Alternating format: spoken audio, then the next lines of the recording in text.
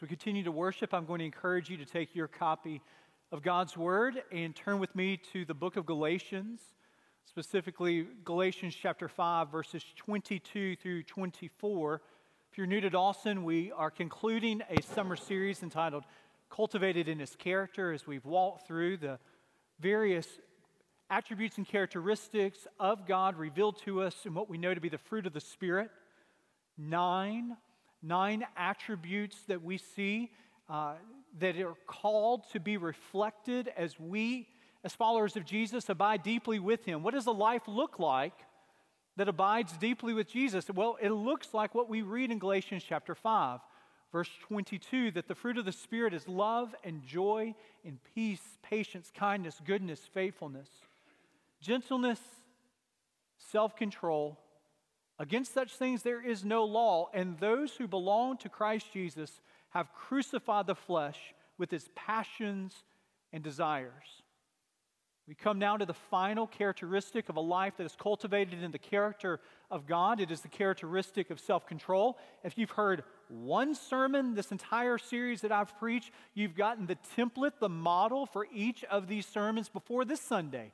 Each of these Sundays, I wanted to remind you that love is perfectly displayed in God our Father, that joy is perfectly displayed in God our Father. I wanted you to see that the Prince of Peace is Jesus Himself, that these characteristics of a life that is cultivated in the character of God are not first and foremost things that we grit our teeth and say to ourselves, I'm going to try to do better and be better. No, we are men and women who are dependent upon the Spirit of God in us as we abide deeply with Him for the Spirit to work and these attributes of Him be reflected in us.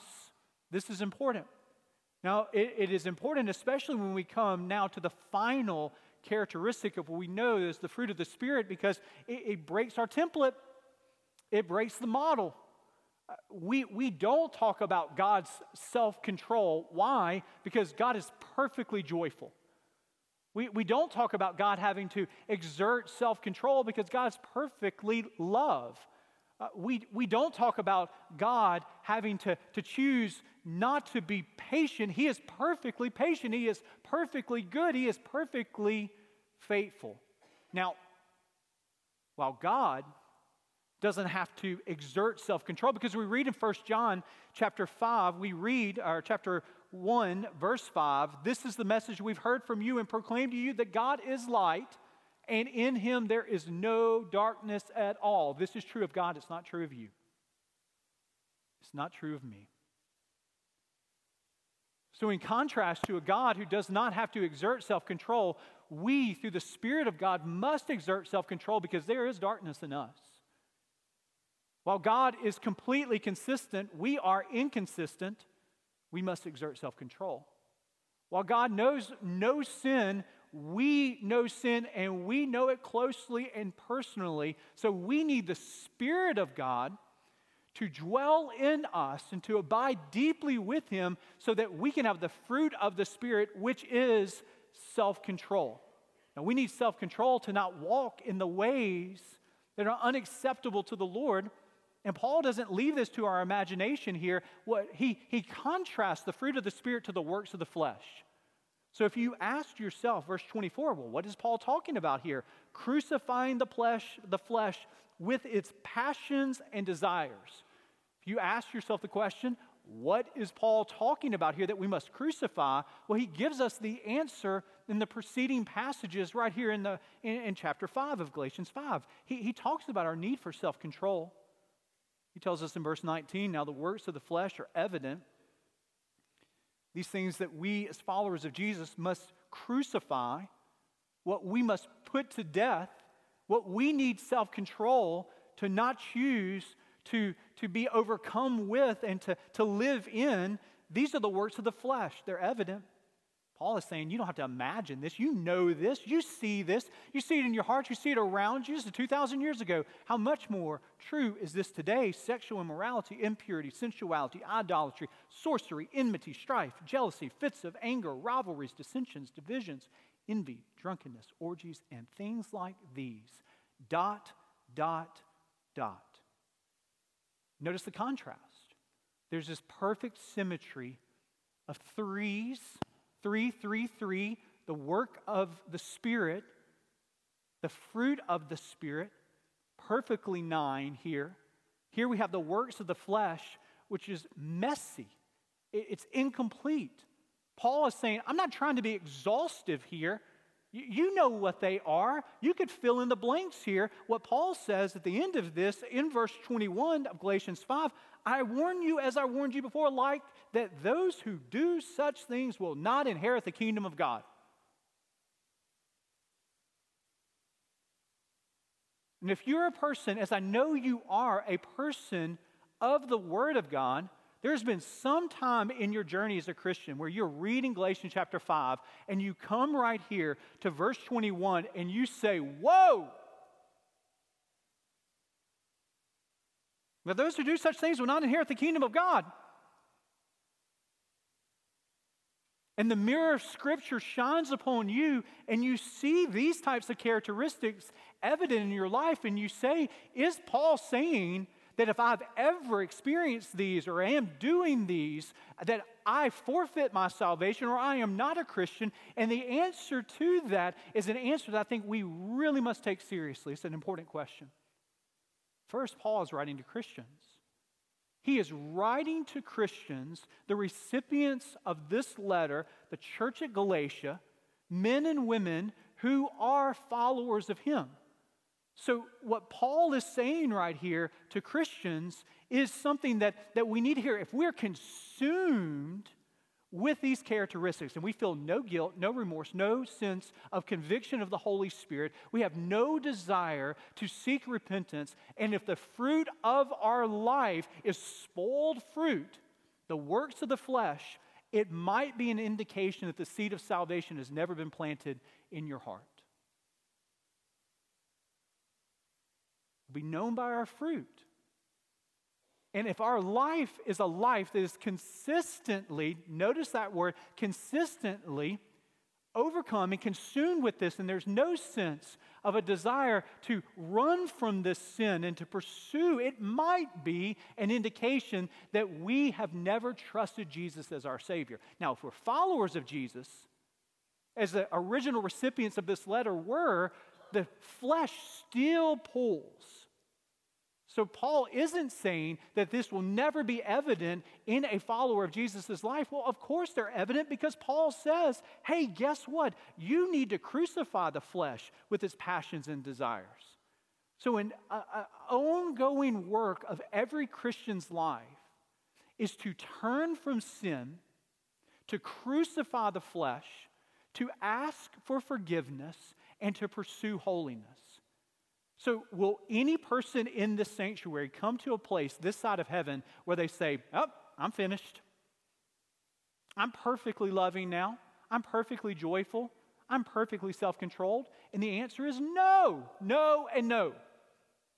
There'll never be a time this side of heaven that you say, the work of the Spirit is completely done with me. While you're here on earth, the flesh still pulls on you. The siren song of sin, it still calls to you to pull away from the way of God to the way of the world. And there's still a temptation for you to not be transformed by the renewing of your mind, to be conformed into the patterns of this world. And we, through the power of the Spirit, we must fight that temptation. We must fight that pull. We must put to death the works of the flesh and walk in the way of the Spirit. Each and every Christian, we're called to do that. Will you perfectly get to the place where you don't? The answer is no. Can you make progress this side of heaven? The answer is yes. Will you be perfect? Nope. Can you make progress through the work of the Spirit? Yes, yes, and yes. This is our need for self-control. The work of the Spirit in us to crucify the flesh, to run from sin and to pursue holiness. This is our need for self-control. I want you to see our display of self-control in this passage here. How does this show up in your life? How does it show up in my life? Notice the listing and the prioritization that Paul gives to certain sins here. Notice again, when you're reading Galatians chapter 5, verse 19, he says, the work of the flesh, they're evident. These things that we need to put to death, that we need to kill, that we need to run from, pursue holiness, they're evident. There's sexual immorality, impurity, and sensuality. Notice that the three leadoff hitters, Paul's making a lineup of the works of the flesh. He's got the leadoff hitter, the second hitter, and the third hitter, all in the same grouping here of sexual immorality, impurity, and sensuality. He's made some other lineup cards in the Pauline epistles. It's helpful to compare and contrast. In Ephesians chapter 5, verse 3, we have a similar passage where he says, but sexual immorality and all impurity or covetousness must not be even named among you, as it is proper among the saints. Kill it. Run from it. It's not to be a part of the work of God and the work of the saints here. He has another list. Here's another lineup. Colossians chapter 3, verse 5. Put to death. Same emphasis here. Put to death, therefore, what is earthly in you. Works of the flesh. What's earthly? Sexual immorality, impurity, passion, evil desire, and covetousness, which is idolatry. 3 different lineup cards, similar 1, 2, 3 hitters right here that give us an indication of just how rampant it was in Paul's day. Understand, sexual immorality was rampant in Paul's day. In the Greco-Roman world, adultery, sexual impropriety, fornication, we could go down a list. It was rampant, but what is different in Paul's day and in our day is the widespread accessibility. Yes, there was pornography 2,000 years ago, but it wasn't in everybody's back pocket with the click of a phone right before us. Notice just how applicable and just how relevant God's word is for the cultural streams that are pulling at every individual that sits in these pews, every family in these pews, every business, every organization. All you have to do is turn on the television and we see the way that sexual immorality gets a foothold, and it is disastrous. Let's not call it any other thing. Disastrous for individuals, disastrous for families, breaks levels of trust in politics, or levels of trust in the church, or levels of the church in trust in business or in families. We see this as disastrous. When we say that, we need to be reminded, though, when we talk about sexual immorality and impurity, that ultimately this is Satan, because it's so important, it is Satan polluting and perverting what is God's good gift. Never forget this. We will be tempted as Christians to forget that sexuality is God's gift given to humanity for flourishing. It's God's idea. Genesis chapter 1, first mandate, first command is be fruitful and multiply. Will everybody be married? The answer is no. Will many people be called to marriage? The answer is yes. Human flourishing occurs through sexuality. Adam and Eve, man and woman, till death do us part. It is God's good gift. Satan wants us as Christians to fall into the lie, this is evil and dirty. It's not. It's pure and it's good. But like anything, when it is polluted and perverted, it can be disastrous. The Mississippi River starts in Minnesota all the way down to the Gulf of Mexico. 2,400 miles. This powerful river, longest river in the United States. We know this, that it's beautiful at places, whole cities that have been built up around it with breathtaking just views that you can see of the river when the sun is setting or the sun is rising. You can see commerce and transportation. You can see the development of our nation around this river. But when that river overflows its banks, it is disastrous for homes, livelihoods, people. When it floods, God has given us sexuality, and He's given it to us in the proper banks. But when it overflows into areas that God never designed for it to be, it is disastrous. And I see this, and you see this. A couple weeks ago, I had the honor, absolute privilege to offer the invocation for the Homewood Police Department. They have a swearing-in ceremony and an annual awards ceremony for those officers. And here I was with over 100 of men and women who are officers in the Homewood community and their spouses and their children.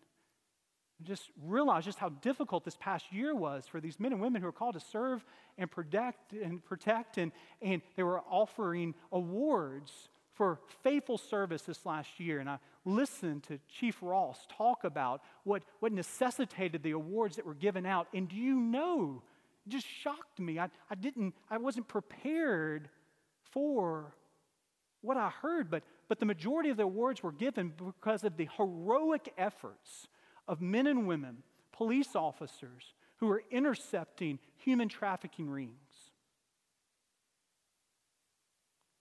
Lives that are stolen, purity that is robbed, wreaks havoc upon cultures and civilizations. And here we are with these heroic men and women. And we could extrapolate that, and we could multiply that to other Birmingham over the mountain communities and faithful work of officers that are intersecting heinous evil. And I was grateful. I was grateful for these men and women. And lives and futures that were pulled out of the darkest darkness.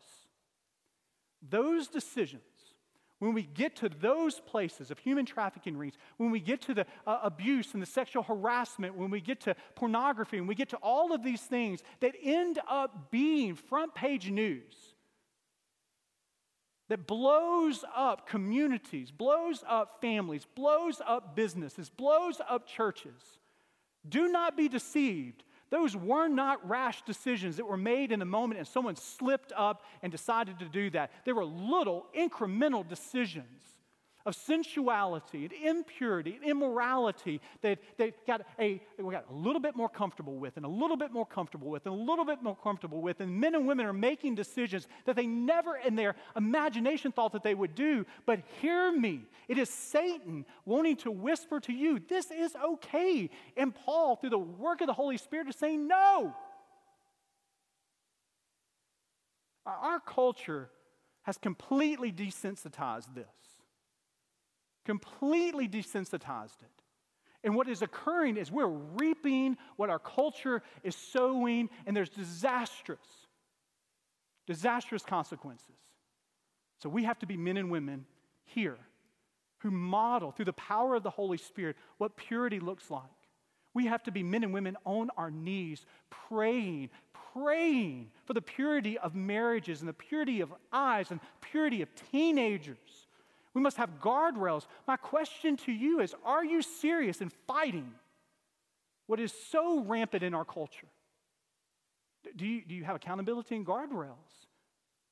Are you burdened by this, or you've become so desensitized to it that what God calls us to repent of is casual entertainment for you? It should not be. It should not be. And it should break our hearts here as our culture has normalized and celebrated what he calls us to repent of and put to death. And it is a warning shot that Paul gives out to get our attention. Are we fighting for, praying for our purity? Are we vigilant in fighting in our personal lives to put to death any type of immorality? You know this is possible. You know this is possible. I remember in the book of Genesis where we open up God's word and we see Joseph, he's sold into slavery. He receives this promotion to Potiphar's palace, and the Bible tells us he's a handsome man, and Potiphar's wife takes notice of him. And if you remember the passage, but he refused in verse 8 of chapter 39. He said to his master's wife, "Behold, because of my master has no concern about anything in the house, he's put everything that he has in my charge. He is not greater in this house than I am, nor has he kept back anything from me except you, because you're his wife. How then can I do this great wickedness and sin against your husband? No. Sin against you? No. Sin against God." Joseph knew that God was with him. Joseph resists this temptation because his vision of God was greater than the pleasure of sin in that moment. Joseph's vision of holiness was greater than the fleeting moment of immorality that was before him. He could have in that moment said nobody would have known. Nobody would notice, but he knew that God would. And the vision of holiness, the vision of purity had so entranced him that he was able to resist the song of sin that was calling to him and seducing him in that moment. This is rampant in our culture, the sexuality, immorality. We all know this, but some of you are here and you honestly say, I agree, David, but it's not the temptation that is so easily trapping me. And I hear you. I hear you. And that's why Paul continues in this list. He says, maybe it's not sensuality. Maybe it's not impurity. Yes, that's rampant in our culture. It was rampant in Paul's culture. What about envy and jealousy? What about envy and jealousy? Verses 20 and 21 talk about us putting to death the works of the flesh. And do you find yourself consistently discontent with your quote-unquote lot in life? Do you find yourself, even last night, scrolling through Instagram, scrolling through Facebook, and you see the good gifts that other people are enjoying, it, be it a house or a vacation, and your consistent reaction to that is, why them and not me? Do you find yourself often frustrated with others who seem to have what you wish you had? What Paul says in this moment is, hey, confess that. Repent of that. It's not of the Lord, and you will not flourish going down that road of envy and jealousy. Maybe it's not envy and jealousy. Paul keeps on. He talks about our anger. He talks about putting to death anger and strife and enmity and rivalries. I doubt we have a whole lot of Hatfield and McCoy type of generational rivalries, but that can't occur. I know it does occur. Oftentimes, though, it's more insidious.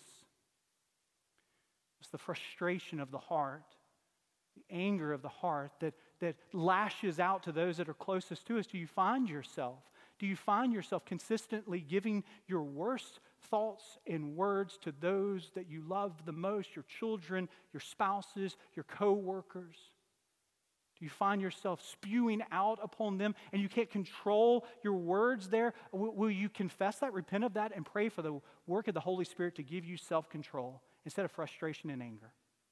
Maybe it's not anger. Paul talks about drunkenness. It's interesting in 2021 to even bring this up, but I think it's important to do. We so often can deceive ourselves and say, oh, it's just one at night, to unwind. I can give it up. But for some, it is drunkenness. Because that one's not one, but it's two, it's three, it's four, it's five. It's consistent. It's every night. You find yourself unable to relax, unable to unwind. You are dependent upon this in such a way that you cannot, if you were honest, push away from it. Here, Paul is saying it's not fitting of the Lord. It's not the way of flourishing. It's not life-giving. Don't be deceived. Confess it, repent of it, and pursue righteousness. Maybe it's not drunkenness. Maybe it's not envy. Maybe it's not anger. What about the tongue? Paul talks in this passage about divisions and dissensions. It oftentimes occurs through the words that come out of our mouth. And James, the half-brother of Jesus, in verse 6 of chapter 3, he talks about this. The tongue's a fire. We know that. It's a world of unrighteousness. We know that. We feel that. Verse 8, no human being can tame the tongue. We know how difficult it is to control our tongue. It's a restless evil full of deadly poison. Can anybody give a testimony to this? I know I can. I know you can. We feel this pull for our flesh to show forth in what comes out of our mouth that shouldn't come out of our mouth. It might be gossip. It might be slander. It might be just wanting to feed the conversation, to just build a little bit of doubt about the character of a person. You don't know for sure, but you just want to have a little bit of doubt. And you feel that pull. You want to know just a little bit more, and you feel that pull. You want to carry on the conversation just a little bit more. And in those places that we should be silent, we speak too freely. All of us know the pull of the tongue. I think of Paul writing again in a similar passage in Ephesians chapter 5, verse 4, let there be no filthiness nor foolish talk, nor crude joking, which are out of place. I love that phrase. It's out of place. But instead, let there be thanksgiving. There's some things that we as Christians just shouldn't say. Everything's not fair game. I remember as a young teenager who grew up playing sports and was highly influenced by people in my life that just showed passion through colorful language. And I thought to be really committed and to show passion, I had to use colorful language. I became a Christian at the age of 13, going on 14. I had about a year of my life. I'd go in the locker room. I would say what I always said. Megri, one of my good friends, in the middle of the locker room, freshman year, he comes to me. He says, David, aren't you a Christian? I said, yes. And he says, why do you use that language? Boom. Right between the eyes. I'm going to be honest with you. I had never thought about it. I doubt I'd read that passage. Sometimes in your life, you have little incremental moments of sanctification, little steps, take some steps back, little steps. Sometimes you have growth spurts in the Spirit. That was like a growth spurt for me in the Spirit, where God just said, hey, David, you should sound different than the world. If you're a follower of Jesus, there's some things that you just don't say in the locker room that everybody else says in the locker room, but you just don't say it. There's some things that with the guys you don't say because why? There is something different about you, and that should show up in our speech, what we say and what we don't say. Let there be thanksgiving, not foolish talk. I heard the Holy Spirit to me as a teenager say, grow up. Grow up in Christ. And maybe there's some of you, with love from me, your pastor, need to hear, grow up. Grow up in Christ. We look at this passage here, and it is so practical. It is so concrete. Paul is saying, as followers of Jesus, our lives should be marked in such a way that they look different. Now, the strength for us to pursue righteousness and not be pulled by the world, it doesn't come first and foremost from us, but it is a fruit of the Spirit. So there's a temptation to hear the wrong message. There's a temptation to hear the whole series, 9 sermons, this one sermon, and leave here and say, I got to do better. I got to shape up. Do this, not do that.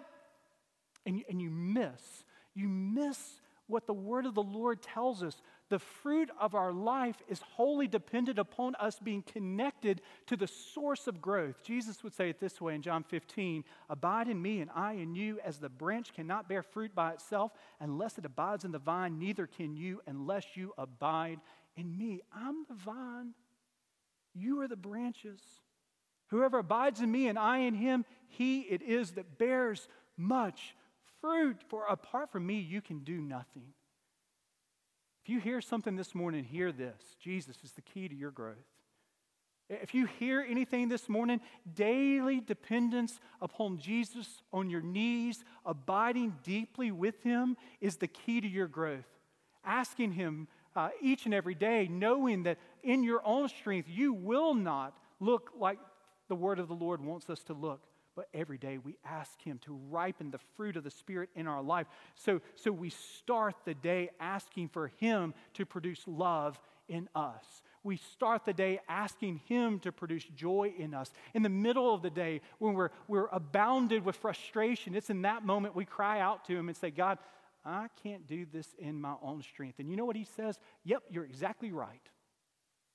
That's why it's my strength in you that leads you to bear much fruit. Just like if you cut off a branch of an apple tree and you thought that branch would still bear the fruit of an apple, so it is when we disconnect from the source of our growth and think that we can bear fruit. No branch unto itself can bear fruit by itself. We must remain connected to the tree. Only by abiding with Christ can his love, his joy, His peace, His patience, His faithfulness and goodness and self-control, only then will they flow from us. Not because we're trying to be good people, but we're connected to the perfect Son of God, and His Spirit is in us. So hear me. Jesus is the soul of your growth. Jesus is the water of your growth. Jesus is the sunlight of your growth. So what I want you to hear is turn to Jesus. None of this leaving here, I'm going to be a better person. I'm going to be no. Hear me. Turn to Jesus, I say. Turn to Jesus because He's the source of love. Turn to Jesus because He's the source of joy. Turn to Jesus because He's the source of peace. Turn to Him. He is the source of patience and kindness and goodness. Turn to Him. He is the source of faithfulness. He is the source of self-control. You leave here this morning, you leave here reminded. Turn to Jesus. When I first was saved and walked into a church, it wasn't long before I stood with a congregation like you men and women here who deeply love the Lord. And I was introduced to a song that still plays in my head. Turn your eyes upon Jesus.